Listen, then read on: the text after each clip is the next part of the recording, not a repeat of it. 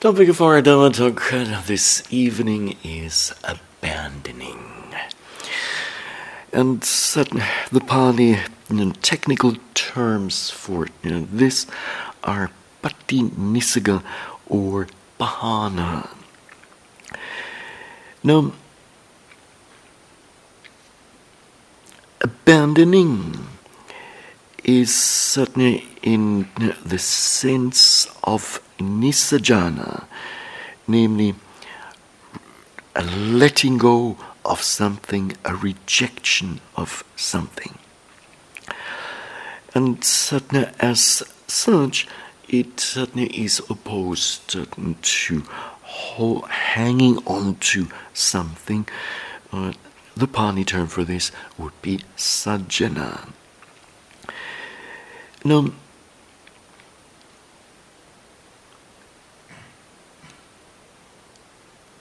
the Pali term nisajya, which is certainly related to patinisaga, is used in the Vinaya, namely for a particular monastic or disciplinary procedure where the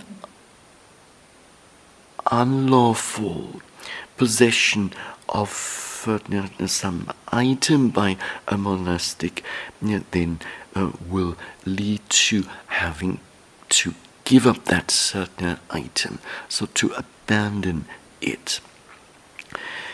Now, the Pali term Pahana also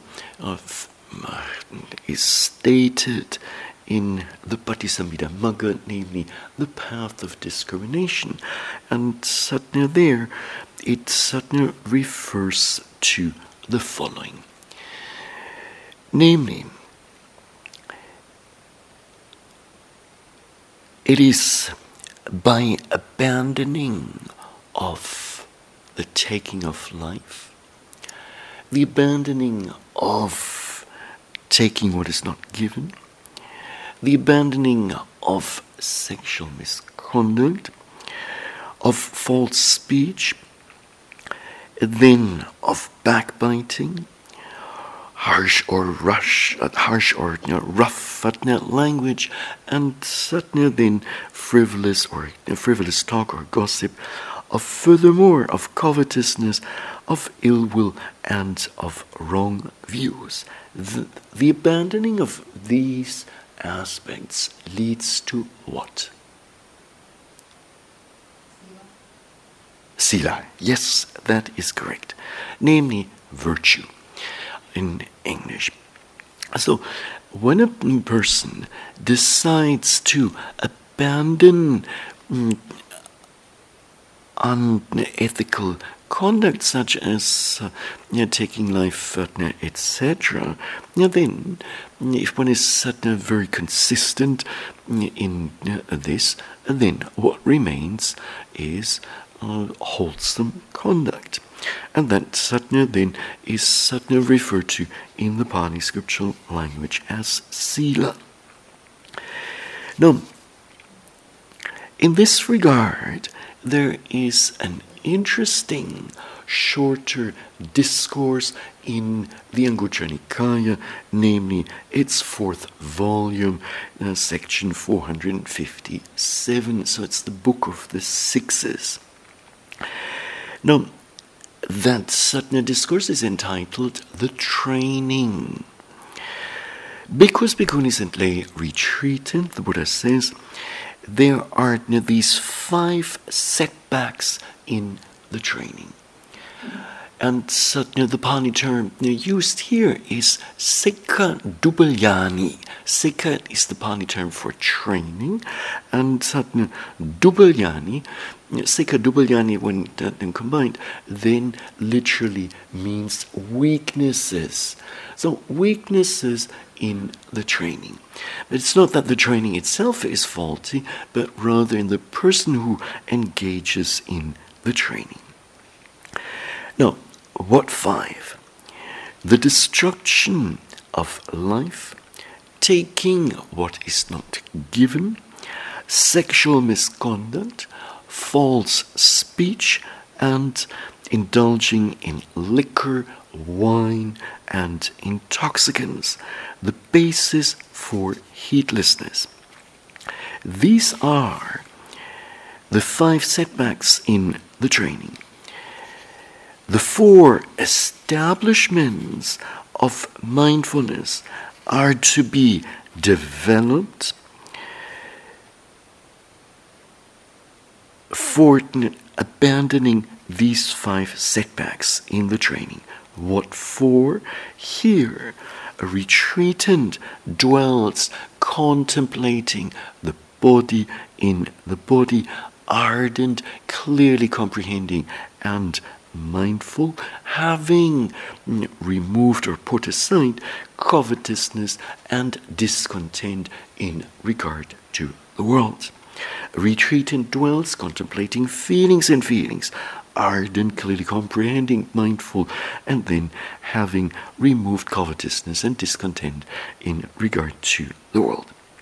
Same thing then for mind, for the mind, so for citta, and the same instruction then applies to dhammas. One dwells contemplating dhammas in dhammas, ardent, clearly comprehending, mindful, having removed covetousness and discontent in regard to the world. And the discourse then ends. These 4 establishments of mindfulness are to be developed for abandoning these 5 setbacks in the training. Now, what exactly is meant by training? Well, the Pali scriptural term for this is sikha, and that training is threefold, namely the training in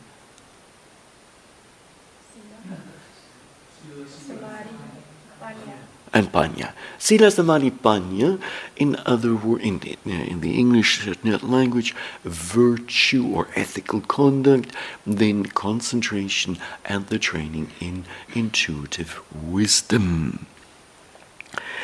Now, that training is also spoken of as adicitta, as adisila seka, namely training in higher morality, as adicitta seka, namely as training in higher mentality, and then training in higher wisdom, adipanya naseka, in the Pali scriptural language.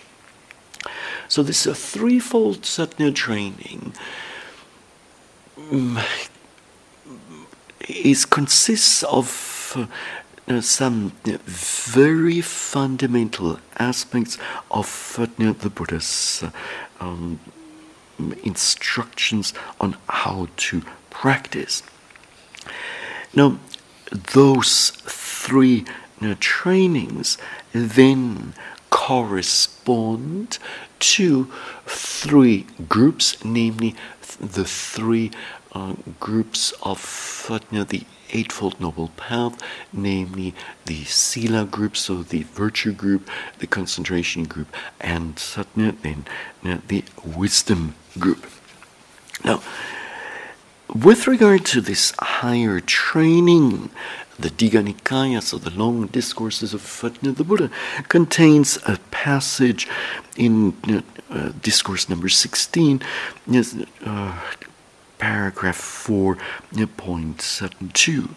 It is through not understanding, not penetrating for things, that I, as well as you, have for a long time fared on round the cycle of rebirths.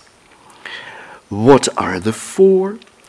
Through not understanding noble morality or virtue, through not understanding higher mentality or concentration, through not understanding higher or noble wisdom, through not understanding higher or noble liberation, I, as well as you, have for a long time fared on round the cycle of rebirths. And it is by understanding and penetrating higher morality, higher mentality or concentration, higher wisdom and higher liberation, that the craving for becoming has been cut off. The tendency towards becoming has been exhausted, and there will be no more rebirth.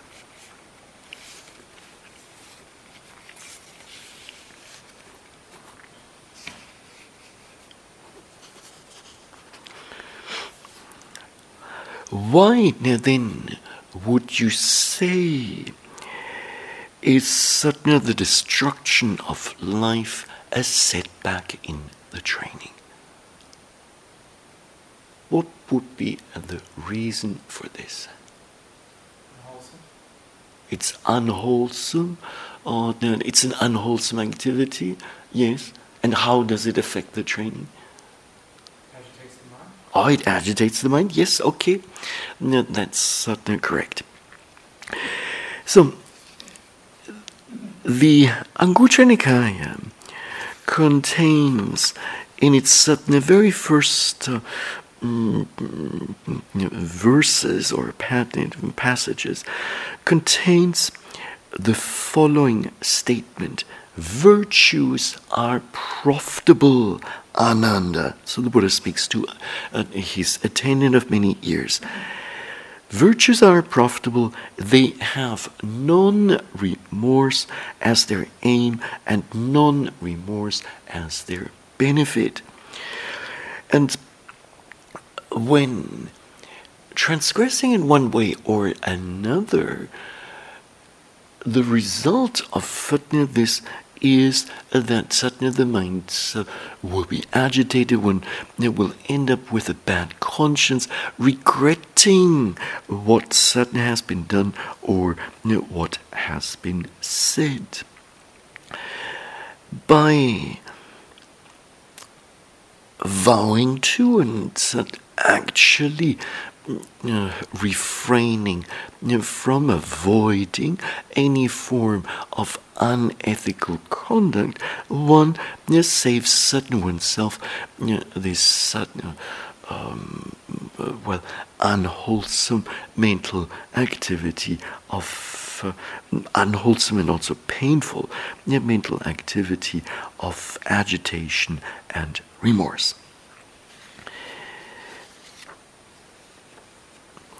Now, what applies in the case of taking life then also applies if one transgresses any one of the remaining precepts. So in any case, some mental consequences will be there.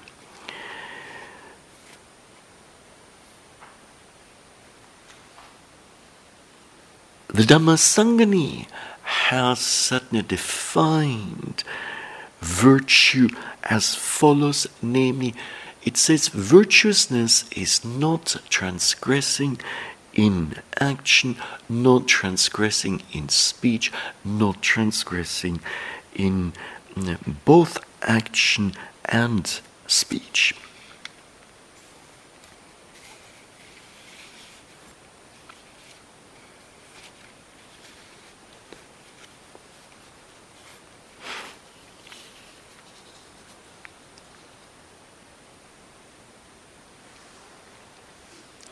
Now, when the mind is agitated through a bad certain conscience, through remorse, then with such an agitated mind, it will be very difficult to carefully observe predominant objects as they are presenting themselves, and certainly it will also be difficult for the mind to be concentrated, and certainly based on these two, it will be difficult to really know the true nature of an object.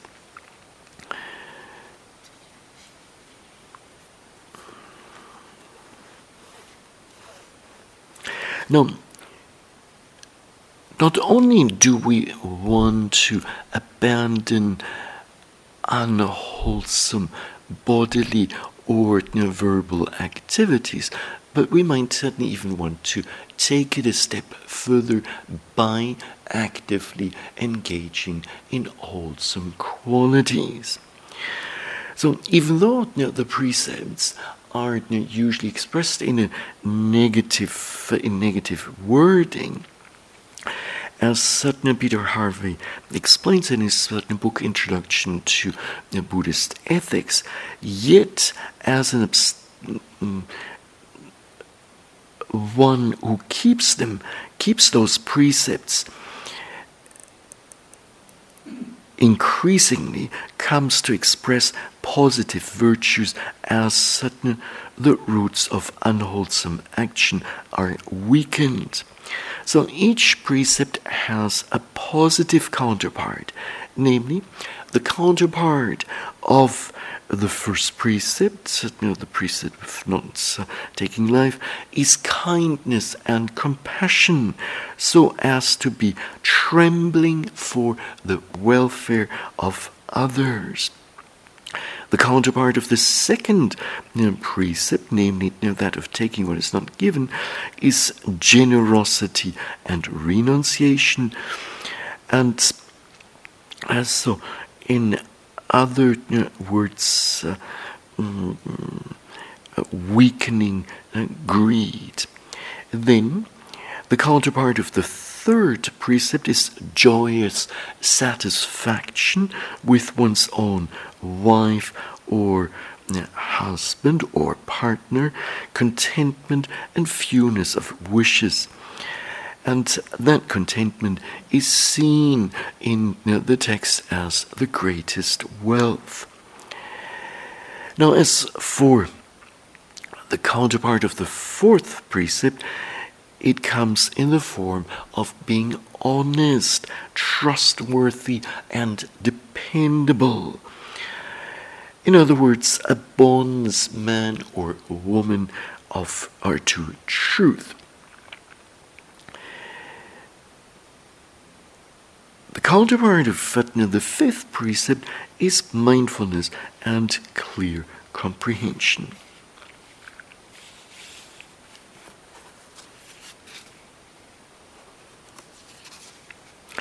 Now, is abandoning of the 5 forms of bodily and verbal misconduct enough to gain the Dhamma, to break through? It's not enough. So there's so much more that needs to be abandoned. Can you think of something that you feel should be abandoned? Wrong thinking. What's that? Wrong thinking.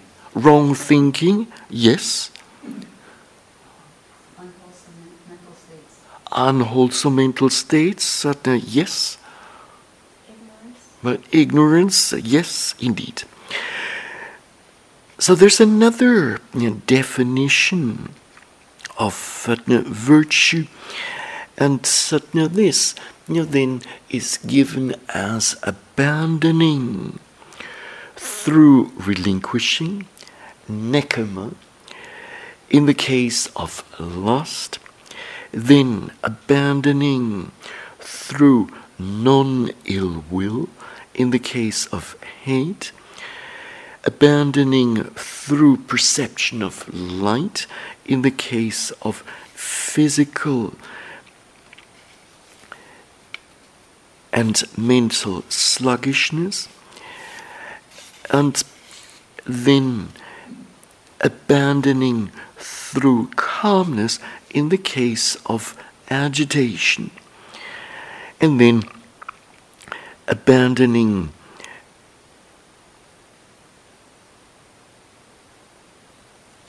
perplexity by way of determining mental states, and suddenly then through insight one then abandons sudden ignorance, and through gladness of heart pamuja one abandons discontent. Now,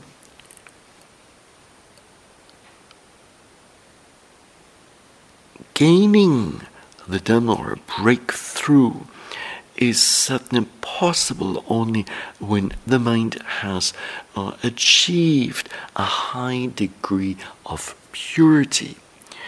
Now, if we find ourselves at the very, very beginning of our spiritual practice, then the mind will, for most people, very much lack that purity. And so then a spiritual practice could be described as a process of going from a state of relative impurity to a state of purity. And in order to get to that state of purity, well, there are plenty of things that need to be abandoned along the way.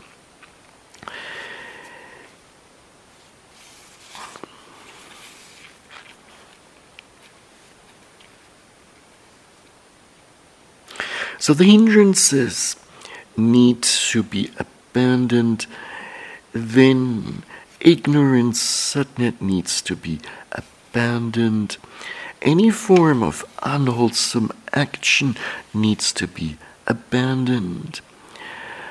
And in order to eventually attain various states of concentrations of various absorptions, in order for various insight knowledges to unfold in a gradual and systematic manner, and eventually then the realization of the Dhamma takes place.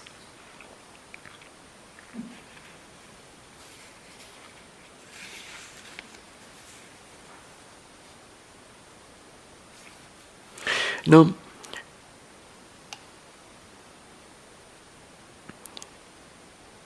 this abandoning is actually still of, or it has still a further meaning, and we shall get to that in a short while.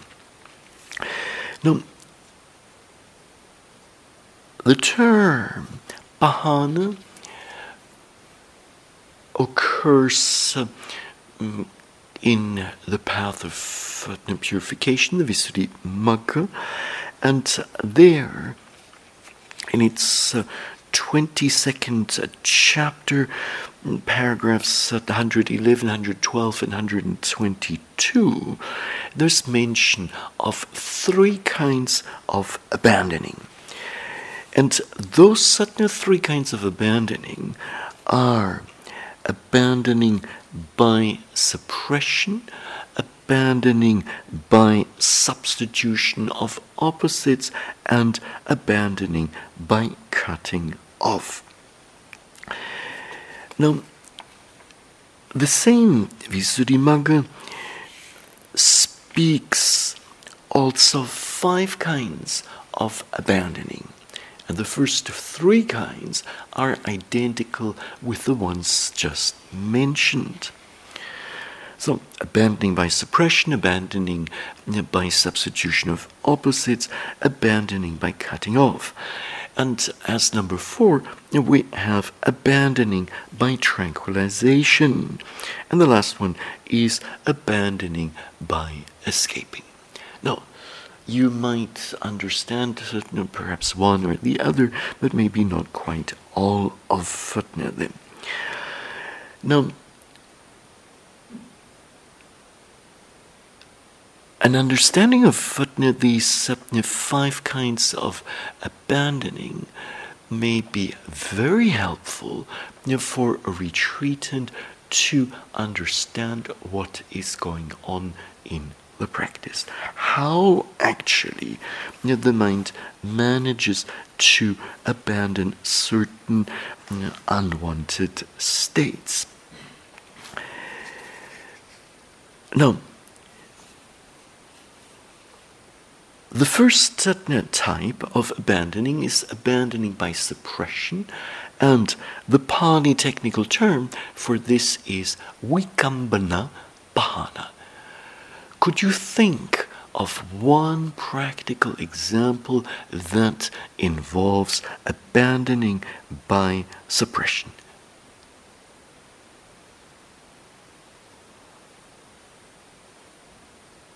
What gets abandoned through suppression?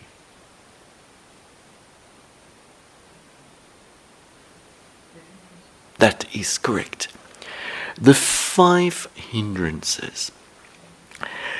Now, this is a process that happens time and again, and something that happens time and again in the jhana practice. So, when we develop the mind through the meditation of calm, and this abandoning or suppressing of the hindrances also happens in the vipassana practice. Now, you will surely remember the first couple of days of your intensive retreat here. After a few days, the hindrances would pop up, one after another. Now, obviously, at that or such a point, the mind would not be too pleased. Now, by exerting effort, by being mindful from moment to moment, and especially through the power of concentration, those hindrances then get suppressed. Now, suppression here means what? The hindrances will be gone forever? Unfortunately not. And it would be easy if that could be achieved already within just a few days of an intensive retreat. So as the term indicates, the term suppression indicates already, what we have here is just a temporary suppression of those hindrances. Now, the Visuddhimagga in its 22nd chapter, section 111, or paragraph 111, has the following to say, and in particular also gives a nice illustration. It says, among these, abandoning by suppression is the pushing back of adverse things, such as the 5 mental hindrances, through this or that mental concentration, just as a pot thrown into moss-clad water pushes the moss aside. So wherever that pot lands on the surface of some pond, there at least the moss cannot stay. Now that's initial suppression of the hindrances obviously then gets experienced as a pleasant experience. However, it will not last forever. And sooner or later, one or the other hindrance comes back, or, for instance, in the third satna, insight knowledge, the knowledge by comprehension, those hindrances tend to show again. And not only at that point, but satna also at satna even later points in the practice. So that being the case, it certainly might be it is certainly useful to know that Vikambana Pahana, abandoning by suppression, is the way to apply, and certainly the way to abandon those certain hindrances. Now, as the second form of abandoning, we have abandoning by substitution of opposites. The Pali technical term for this is Tadanga Pahana. Now, this too is of much relevance to us as meditators. Could you give an example for substitution by opposites or substitution of opposites?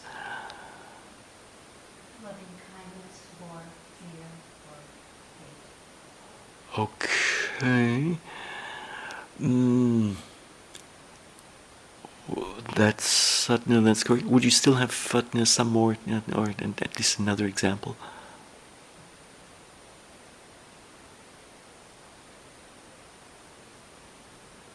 Well,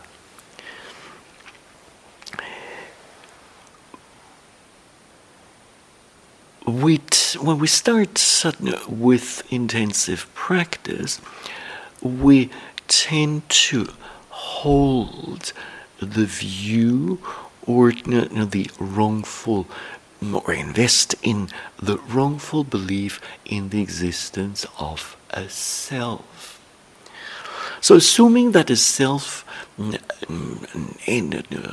individual, a person, and a man, a woman, truly exists. So we start with this. However, as we keep patiently observing, contemplating formations as they present themselves, physical as well as mental, sooner or later we realize, well, they're just those physical and mental phenomena that are coming up.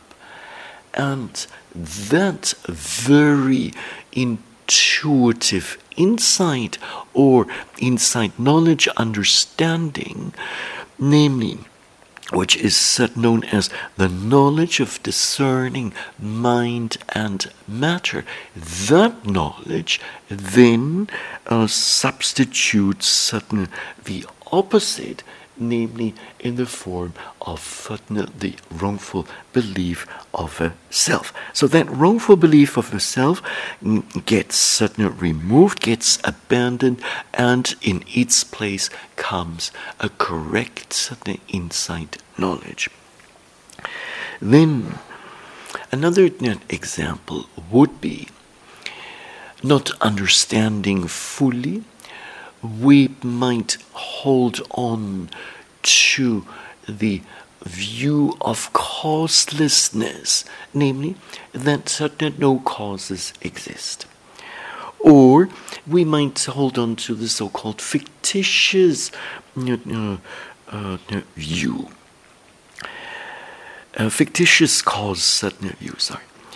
And that fictitious cause view usually refers to believing in some supreme entity or some supreme power that is in control.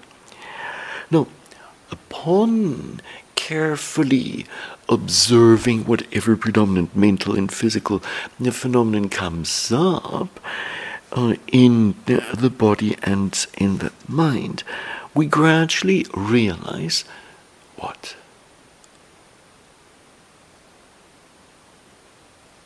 We gradually realize something very simple. Cause and effect. What's that? Cause and effect. Cause and effect, that is correct. We realize that those same physical and mental formations are connected by cause and effect. And so they do not occur in a causeless manner, in a haphazard manner, nor do they occur because of the power of some supreme being, some fictitious cause. And thus, this wrongful belief in the view of causelessness, as well as the wrongful belief in some supreme entity, those those certain views get replaced by the understanding of, or by the intuitive knowledge of discerning cause and effect. So that then makes a big difference. Now, with a further deepening of our meditation practice, it might certainly be the case that we assume or perceive objects to be permanent. When, however, we carefully investigate what is truly happening, then we come to realize what? That formations are impermanent. And thus, this understanding of the impermanence of formations then takes the place of the earlier wrongful perception of formations as permanent. The same thing goes when a retreatant discovers for herself or himself that formations are ultimately unsatisfactory, and that newly gained intuitive knowledge or understanding then takes the place, then substitutes this wrongful perception of formations as being conducive to happiness. The same thing then also goes for or it is this understanding of anatta that suddenly then substitutes the wrongful perception of a self that is in control. So basically, each and every of those insight knowledges substitutes some wrongful view or understanding. And as we undertake this practice, we will be experiencing a number of insight knowledges every time a new insight knowledge has emerged and we've clearly understood it. Every time this happens, some wrongful view or perception gets removed, gets substituted. Now,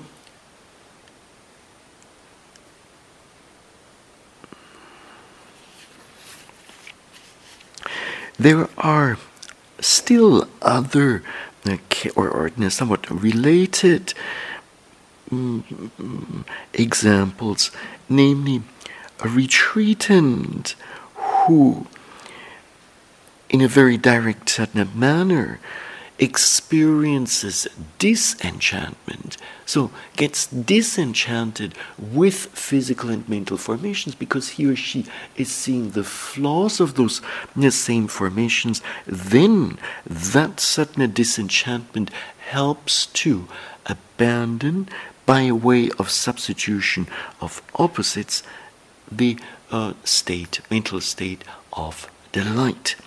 Nandi in the Pali scriptural language. And that Nandi is suddenly then defined as a craving associated with joy. So a rapturous type of craving. So usually, especially when we don't practice or during the early days of intensive practice, the mind has this tendency to delight in formations. Here comes a new sight, and the eyes can't get enough seeing that sight, exploring that sight. Here comes some new sound, and the ear can't get enough exploring that new sound, and so on and so forth. However, after some time of practice and having carefully investigated the various formations, the mind knows better. And it realizes, oh, well, these are just all physical and mental formations. In the end, they are not really that exciting. And with this, then, certain disenchantment comes up, a revulsion with formations comes up, and that then helps to abandon the light.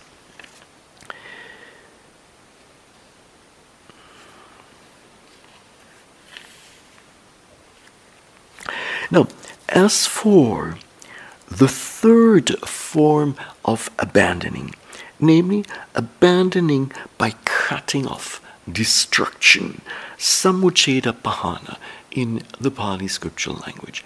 What do you think? What might be meant by this?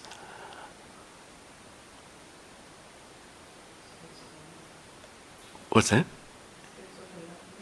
State of enlightenment. Oh, that yes.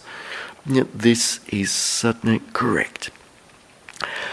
So it's certainly the state of attaining noble path knowledge. So the Visuddhimagga explains this as follows. It says, if through the knowledge of the noble path, Ariya Magga, so the path of stream entry, path of non-return, Anagami Magga, and certainly then the path of Arahantship, Arahata Magga. Through this certain knowledge of the path, the respective fetters and other unwholesome things cannot continue any longer. And so they get cut off. Just as a tree hit and destroyed by lightning, so too those fetters or unwholesome states then get abandoned or destroyed. Now, this form of abandoning then goes as deep as the first two forms of abandoning, or even further, much further. Much, much further. So here we're talking of a type of abandoning that's not only temporarily, but for good abandons some formation, some unwholesome mental state. Now, when, let us say, skeptical doubt is present in the stream of consciousness, is lingering, is coming up once in a while, and a retreatant practices really diligently, meticulously, wholeheartedly, and then does have a breakthrough experience, that certainly then will bring about a huge change with regard to the doubt. Namely, that skeptical doubt goes. And it just gets totally eradicated from the stream of consciousness. And in the absence of the mental factor of doubt, can doubt still arise? At least doubt in a world, in a religious sense. It cannot. And so that truly makes a difference. Now, it has been written by, or certain authors have pointed out, in the case of someone who's become an anagami, so a non-returner, and certainly who with this certain attainment has certainly then abandoned sensuous greed and ill will, if sensuous greed and ill will have been completely eradicated from the stream of consciousness, abandoned, well, then there is no more liking, disliking, and that makes a huge difference in life. As opposed to someone who's attained maybe not attained at all, or attained the first or second path of enlightenment. So with the first and second path attainment, greed, sensuous greed, and the ill will still be there to at least some extent. Now, do we want to content ourselves to the abandoning by suppression? Do we want to content ourselves maybe to just abandoning by substitution of opposites? Also not. So we want to go all the way. Now, the fourth form of abandoning is closely related to the third, and it certainly is referred to as abandoning by tranquilization, patipassadi, pahana in the Pali scriptural language.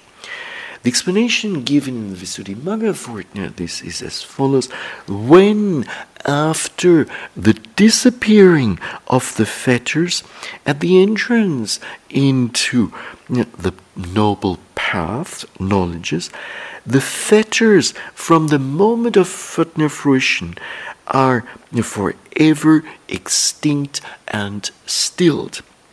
Such overcoming is called the abandoning by tranquilization. So basically, this refers to the next moment of supramental consciousness, namely fruition consciousness. So first comes noble path knowledge, and it's just one single moment of consciousness there, and that will be followed by moments of fruition, noble fruition knowledge. Now, with fruition knowledge, nothing is further abandoned. It is just experiencing that state of a state that is free from certain mental fetters. Now, the fifth and most comprehensive form of abandoning is abandoning by escape, nisarana pahana in the Pali scriptural language. And this, the Patisambhida Magga, in its first volume, section 27, then explains or defines as follows, namely, the abandoning by escape is identical with the extinction and nibbana. So, when the experience of nibbana takes place, then in this experience there is just certain the hindrances don't show up, and the unwholesome mental factors will be not there, etc. So conditioned sadhana formations are just not available. Now, the Samyutta Nikaya contain in its fourth volume, section 16, contains a discourse that sadhana speaks about abandoning, and this might be of great value to us, because it shows the extent to which we are called to abandon formations. It says, Bhikkhus, Bhikkhunis, and lay retreatants, I will teach you the Dhamma for abandoning all. Listen to that. And what is the Dhamma for abandoning all? the eye, the physical eye with which we see, is to be abandoned. Forms, visible forms, are to be abandoned. Eye consciousness is to be abandoned. Eye contact is to be abandoned. And whatever feeling arises with eye contact as condition, whether pleasant or painful, or neither painful nor pleasant, that too is to be abandoned. The ear with which we hear sounds is to be abandoned. And the sounds are to be abandoned. And then the hearing consciousness, and so on and so forth. The same thing goes for the smelling process, for the tasting process, for any tactile process. The mind is to be abandoned. Mental phenomena are to be abandoned. Mind consciousness is to be abandoned. Mind contact is to be abandoned. And whatever feeling arises with mind contact as condition, whether pleasant or painful, or neither painful nor pleasant, that too is to be abandoned. This, O retreatants, is the Dhamma for abandoning all. So, if on occasion in our meditation practice we get caught up in some memories or some items of our autobiography, and we all have such items, and actually quite a number of them have accumulated over decades, then the Buddha says what? Abandon them all. And this brings us, it's 7 o'clock, it brings us to the end of our Dhamma talk today on abandoning formations.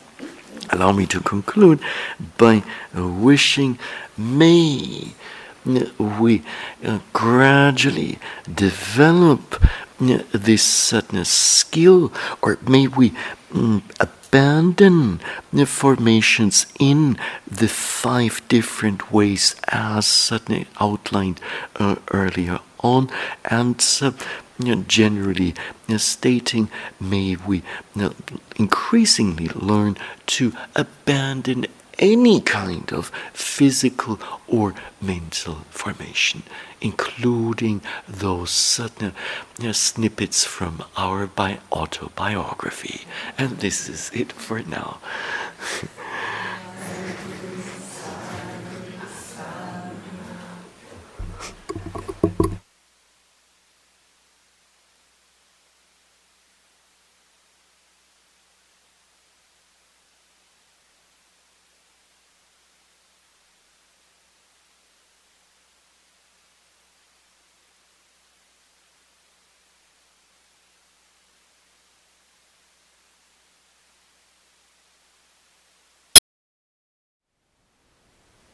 Thank you for listening. To learn how you can support the teachers and Dharma Seed, please visit dharmaseed.org/donate.